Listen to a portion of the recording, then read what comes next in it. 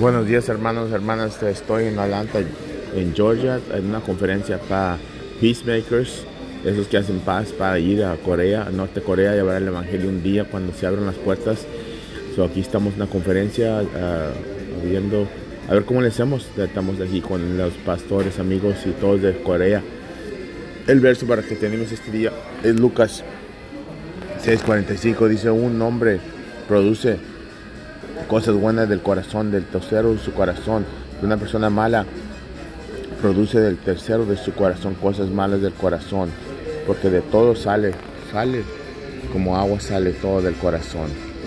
Ponte a ver cómo está tu corazón este día, que te bien, que tengas un tremendo día. Vuelvo para Connecticut el domingo, el lunes en la mañana, en el nombre de Jesús, amén.